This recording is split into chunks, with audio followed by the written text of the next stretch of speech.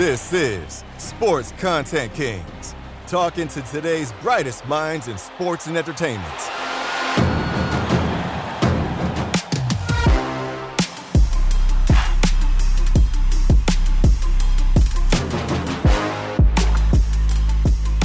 Welcome to Sports Content Kings, brought to you by WSC Sports, a podcast dedicated to today's brightest minds in sports, figuring out the latest trends and technologies shaping the industry.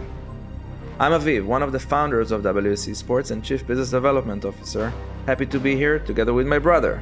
I'm Shaka. I'm VP Business Development at WSC Sports, and we are the Arnon brothers. And today we are joined by Mark Walker, Head of Business Development and Innovation from ESPN. This has been a great conversation, and we thank Mark for coming and hope you will all enjoy. All right, Aviv, here we have a guest with us, Mark Walker. Thank you very much for joining us. Thank you for having me. This is a real pleasure and great to have the opportunity to finally meet you guys, even if it's remotely. Soon, hopefully, we may have the chance to all be together, so that'd be great. Yeah. Hopefully. A few years of working with you guys at ESPN, and we're really excited to get to do this chat today, and hopefully we get the opportunity to have you over here in Israel at some time soon. Yeah, working with your colleagues and satellites around you, and finally we meet in person. So thanks for joining. Well, I'm in fact the satellite, so I think these things have happened in the right order there. We've enjoyed we're in year 2 of a 3-year relationship with WC Sports Technology. Value the relationship tremendously. The trajectory has been outstanding. So I want to express gratitude to you guys for working so closely with us and aligning so well against our business needs. So great relationship.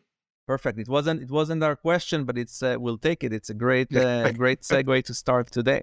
Yeah, amazing feedback. Thanks for the kind words. And ESPN, the team, has been pushing us so hard to do better. So it's been a mutual benefit, making us better and helping you. I think it would be great, Mark, if we can ask you to give a little bit of your background, your professional trajectory, and what brought you here to be, the head of business development at something like ESPN and innovation. So if you can give us your background, and we'll take it from there. My background is pretty straightforward and somewhat complicated and convoluted at the same time. Started life as an engineer, continued into graduate school, got really fascinated with the area of law because it was a constraint on everything I was doing. I didn't know anything about it. Nobody in my family is a lawyer. Applied to law school on a whim. I was admitted, and everybody around me told me I had to go. I had no idea law school was an interesting or competitive thing to do. At the time, I thought it was some kind of departmental transfer. So at the urging of literally everyone I knew, other than my father, who stopped talking to me, I went to law school, and that kind of defined my path after that, which is really working often at the intersection of law and technology. It's very early to the web and to the internet. I was the guy on the floor, the chairman's floor in a record company who knew how to connect to the internet, and they gave me this kind of instant status as an expert. Right. So that was, it was quite remarkable because I didn't know much more than anyone else. I just knew how to get on. Right. My career has really been the intersection of technology and entertainment and media. Those are the things I love. And that's really defined my path, whether it's been, record companies during the early days when we were making the transition to digital distribution, straight through to Disney, and now at ESPN. You spent a lot of time at Disney at the parks segment of the company. Is that? Yeah, exactly. The company kind of reformed around me. Not personally, but, I took a role at Disney Interactive, running Disney Interactive Media. We were then merged into the Consumer Products Group. And then the Consumer Products Group, in turn, was rolled up into the Parks and Resorts organization. So while I stayed somewhat in the same chair, the organization changed all around me. And I ended up working at, in the division, which is Parks and Resorts and Consumer Products, before coming to ESPN. All right. So now bringing that consumer background and knowledge to this world of sports media. And we always say at our company that we're lucky to be in an industry that has no consumers. It has fans. And that's very, very different. So bring that knowledge into the sports fan space. How did that contribute to what you've been able to bring to the table, to bring that background and put it to work with your role currently at sports business development and innovation? Yeah, as you know, our objective is to serve sports fans, anytime, anywhere. You and we share very much the same ethic. That is the high respect for fans, for the fan experience, to give them what they want when they want it. We don't swim upstream in that way. We're really always looking for fans to tell us what they want, and it's incumbent on us to just figure out how to do it.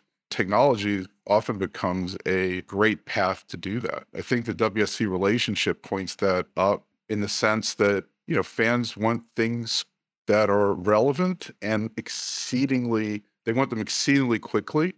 That technology allows us to do that. They have a boundless appetite for stuff in social media, which is very different than linear. A linear highlight, maybe you get 1 or 2 highlights on SportsCenter, whereas social media platforms are an insatiable consumer of, sports content and sports highlights. And that's aligned very well. It's been a really highly unanticipated benefit of what we've done through automation with WSC, which is now the volume of output matches the desired consumption across social platforms. Really, really hard to do because, as I said, the appetite is insatiable, right? Yeah. And as much as you put out, there's always a desire for more on those platforms. There's no end to it. When we started the company over a decade ago, we were going broadcasters.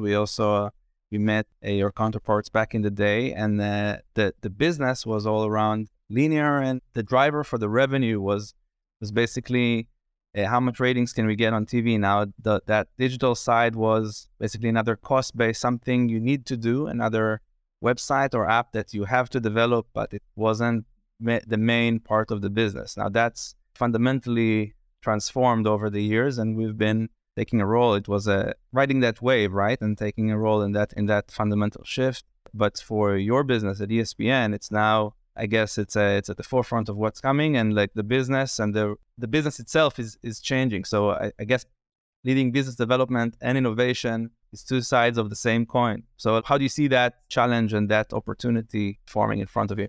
Yeah, well, you said it exactly right. Because oftentimes when I tell people in the head of business development and innovation, they're kind of somewhat confused because they seem to be very different functions.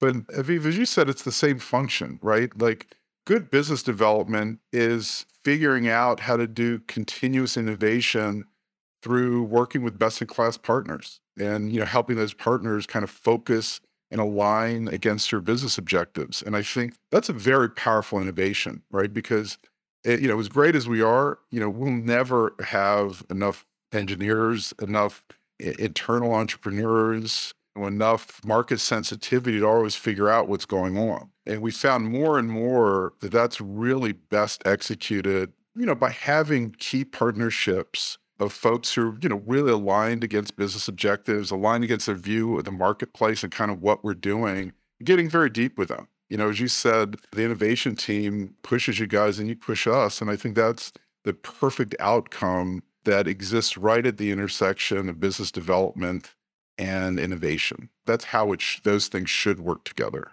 Maybe take us back. 20 years ago, each of us would see the game on TV, or if we didn't catch it on TV, we would wait maybe to SportsCenter in the evening, or maybe we missed that. We'll wait for the newspaper the next day to read an article about it. That was the expectation. And the paradox is, the better the broadcaster has become with technology, the more unsatiable the appetite has become as well. So in a way, the better the rights holder has gotten, the gap from the fan may be where the chase was still on. You got better, the fans want more. You got better, the fans want more. And that trend keeps on going. Even now when we have that scale was unmatched before and it's something new, still maybe there's still a gap until you get to the event horizon, which would be really one video for one fan, really hyper personalized, as we call VOC, video on command. The fan will have complete command and control on everything that they're seeing. And that is still not here. So now my question to you is, do you really see us going all the way to that one-to-one interaction, really hyper-personalized? Or does that in some way, maybe you don't think it's the way it's going to happen? Maybe you think it puts in some jeopardy the legacy, where everyone is watching TV and seeing the ESPN broadcast, which is where you want people to go. So maybe it was too many directions to ask single questions, but try to take a crack at it if you can. Look, it's a brilliant question, right? And it's one that I think we're slowly finding the answers to, right? I mean, one of the answers is it was anticipated that the more there's consumption on social and digital platforms, that would erode consumption on other platforms, right? But we're finding, we have record reach with the social and digital platforms. And at the same time, we're achieving record ratings in linear. And I think one of the things that is being revealed is a consumption really across broad spectrum of activity. There's a thing that's very personal to you that you care most about, but then there are the water cooler moments. But then again, sports exists in culture, right? Yeah. So there are things that aren't really necessarily relevant to your sports preferences, that you care about because they have impact in culture, right? And I think that's the spectrum of consumption.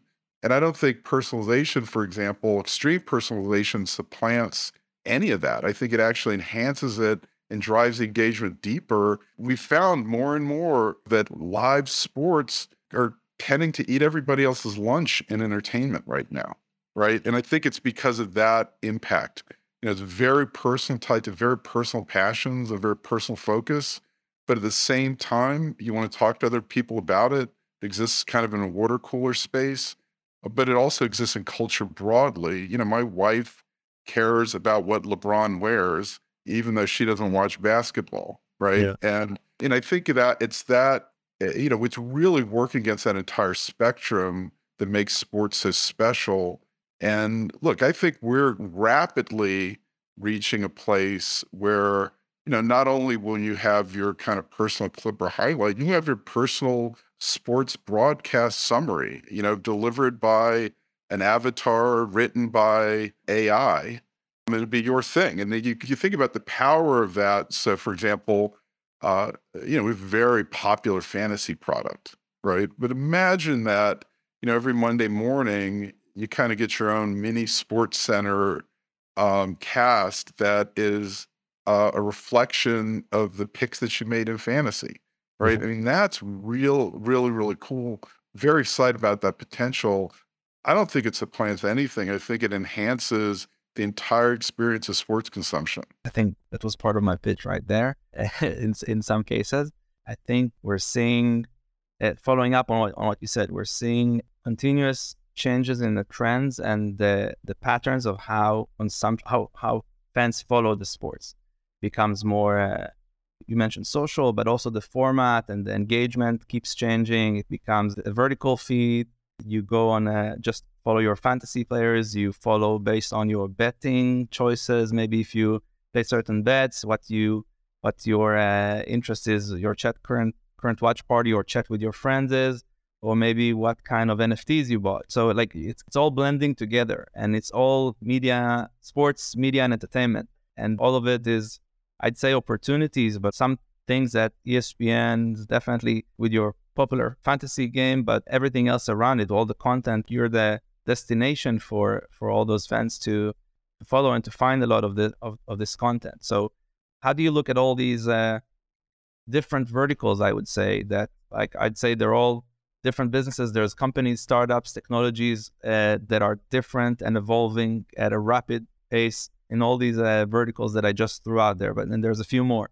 What's your focus today? How do you see yourself playing in all these fields? Well, as you said, it all connects to fandom, right? And the nature of fandom has evolved. We go back 30 years, and if you told me you were from Boston, Massachusetts, I could tell you everything sort of about your preference space around sports, the team you rooted for, the athletes you were interested in. Especially in Boston. Yeah, especially in Boston, right? I didn't mean to pick on them, but especially in Boston. And that's no longer true. I have a son who grew up in Los Angeles and went to high school in New York, but he's a massive Milwaukee Bucks fan.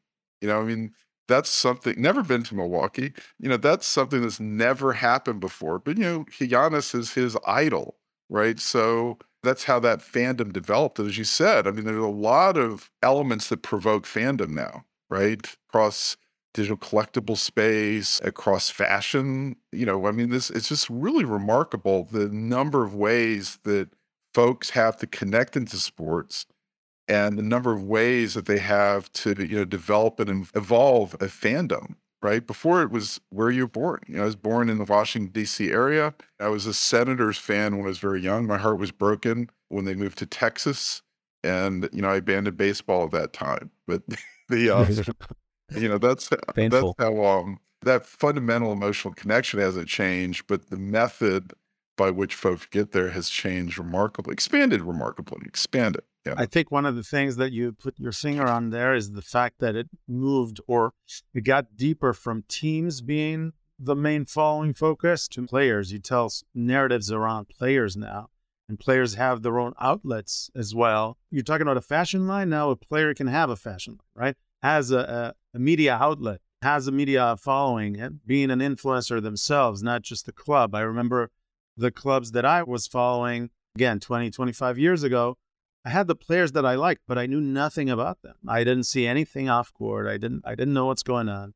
And now you can follow them all the time, and engagement drives engagement, right? When you engage them outside of the court, you come also to the court. How do you see ESPN's role in innovation? Do you want to be more of the trailblazer and the trendsetter, or do you want to put your ear on the ground, see where what works and follow quickly. What works, what the fans want, and then you implement it better, and then lead after the trend is happening? How do you see your role? I think that company ESPN's position could really be satisfied with fast following, right? It's really hard to be relevant in sports media without doing something with ESPN, right? So we could clearly adopt a strategy of fast following.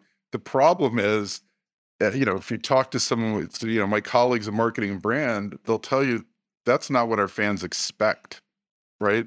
They expect us to lead. They expect us to be on the cutting edge. They expect us to define the next thing, the next generation of sports media.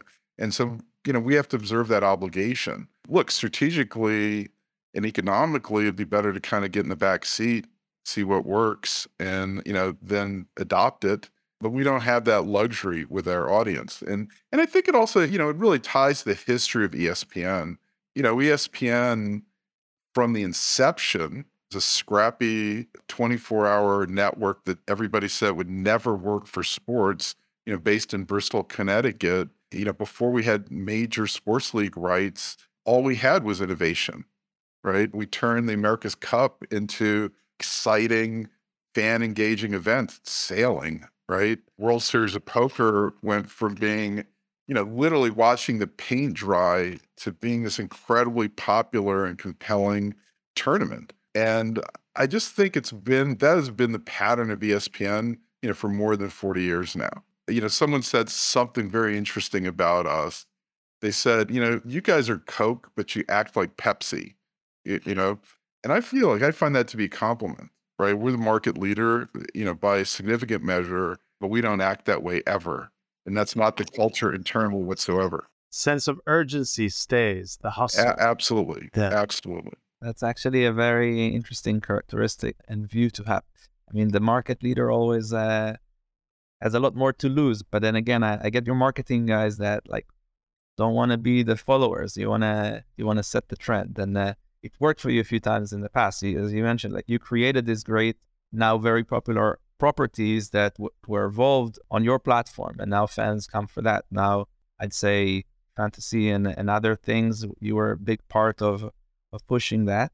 And my question, if you're okay to share, I wanted to ask you about sports betting. With betting being legalized now in the States, state by state, and we saw this happening, we were assuming that media and betting will see a convergence in some shape or form, because the U.S. fans will not settle for just a an Excel sheet-like experience where they just see some numbers and place their bets and then later see if they won. It's going to be a much more interactive, video-related, engaging experience, similar to what they're used to on social media. And like, it's basically the betting business reinventing itself. That's what we saw happen when we saw that it trending that way, but it hasn't yet happened. It had, like, I don't see we're not at the tipping point yet, and it hasn't evolved to converge as much as we thought will happen by now. What do you see your role in that space? I think there are a number of dimensions, right? And look, ultimately, the way we engage with sports betting is really defined by the expectation of fans, right? And we find over and over again that sports betting is an essential and compelling part of sports media consumption, and is a place that our fans not only want but expect us to be in. And with that, to your point, I think there's a responsibility. I mean, there is a natural convergence, but I would say that there's sort of the implementing tools, which are oftentimes the betting platforms themselves. And you kind of look at the need on betting platforms, which is accuracy, efficiency, speed, and ease of use. And those things are somewhat perhaps inconsistent with some of the audience-facing media pieces, right? So while I thought the convergence would kind of be on a platform basis where you kind of go to one place and get everything, I actually think it's really the interaction relationship between two kind of purpose-built platforms, right? So, if you think about, shopping and Shopify, right? There's the contextualization, there's the relationship with the consumer or the audience, and then there's this really robust, back end that empowers all these things. And I think sports bet, now I'm beginning to believe more and more the sports betting is heading in the same direction. There are activities that I would conduct on ESPN or ESPN platforms that I'm just never going to do on my favorite sports betting app, right? Like, I'm never going to build a NCAA tournament bracket on a sports betting app, but I'll do it every time and multiple times on ESPN. But I think the interesting thing becomes, now I've built my bracket, I'm in this free-to-play contest with my friends, but I really like parts of my bracket. And so, how can I make it easier then to convert that bracket into a series of bets or parlays that are really interesting? And that leads to my second point, which is one of the challenges of sports betting is it's existed sort of in dark alleys for a very long time, particularly in the United States. And the lexicon, the methods, all those things are actually designed for people not to understand them broadly and to keep people out.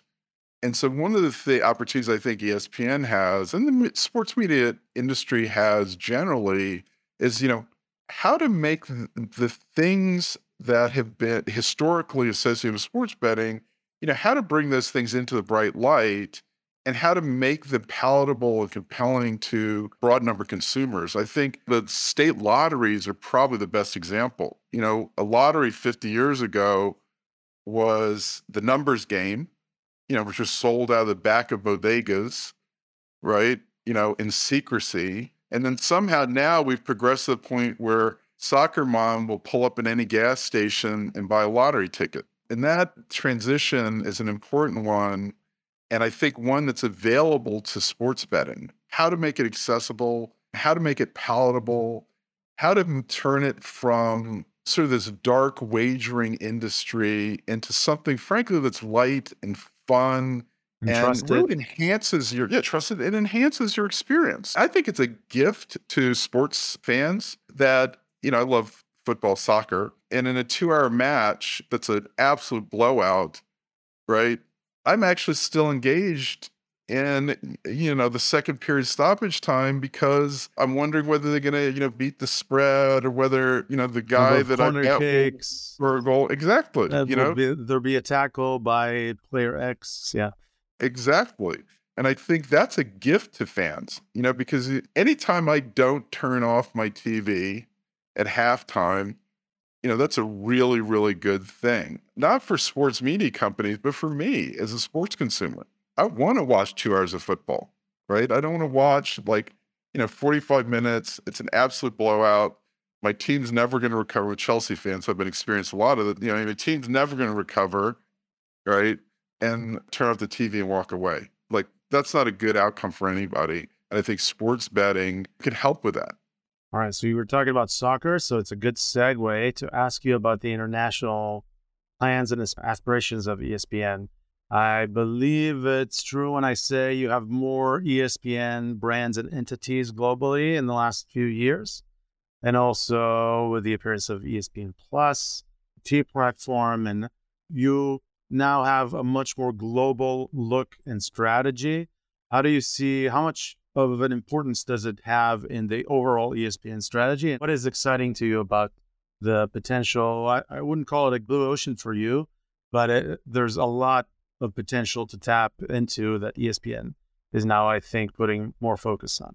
Yeah, well, certainly, one, it's a relatively recent change that the international companies are now consolidated under Jimmy Pitaro and the ESPN leadership. That's a new thing, but I think it's something that makes tremendous sense, and particularly my role in innovation. We have so many things, so many relationships going on globally. They're working in different places. Like, I think India's, a tremendous standout. There's specific market challenges, things that actually are helpful to us, right? They're not quite as present in this market as they are in India. So, they're dealing with not one or two, but literally 100 languages, and trying to deliver sport to all of these consumers. And that kind of cuts in the same way, ultimately, the personalization will, more broadly. So I think there's so many interesting experience and findings there. And bringing those a little bit close to center, I think are only going to help everybody. I think we're all in the process of discovering the best partners, discovering the best technologies, the best on-air implementation, the best most efficient broadcast technologies, and all of that being a little closer to home, I think, is going to have positive impact for the company. And and then I think, look, also the ability to look. Sports are just inherently global now, right? And the ability to kind of look for and consider global plans around sports and sports licensing is a tremendous advantage. Right. Awesome. As we are close to our close, I'd like to try to pick your brain on what is exciting for you in the next 2-3 years that's coming. What do you see big changes that will happen, without disclosing anything that you can't share, but in terms of innovation, what do you see the trends that you think our listeners should be on the lookout for? We're very fortunate, because we're cheek and jowled with probably the best film studio on the planet that's implemented just brilliant technologies in terms of, both production tools and, CGI and all this. You look at the Avatar movie and you kind of go, well, what if some of those technologies kind of crept over into the sports world, right? That'd be really interesting. So, when we think about virtual sets, when we think about environments, when we think about the ability to produce live sports, not in vans on site and not in control rooms in Bristol, but, literally from a laptop anywhere on the planet, that's a very powerful thing. Look, when it's very fashionable now to talk about AI, but, we've looked at it for a long time. I think the ability to have talent who can voice a read in 50 different markets in ways that are very specific to that market using neural voice is really interesting.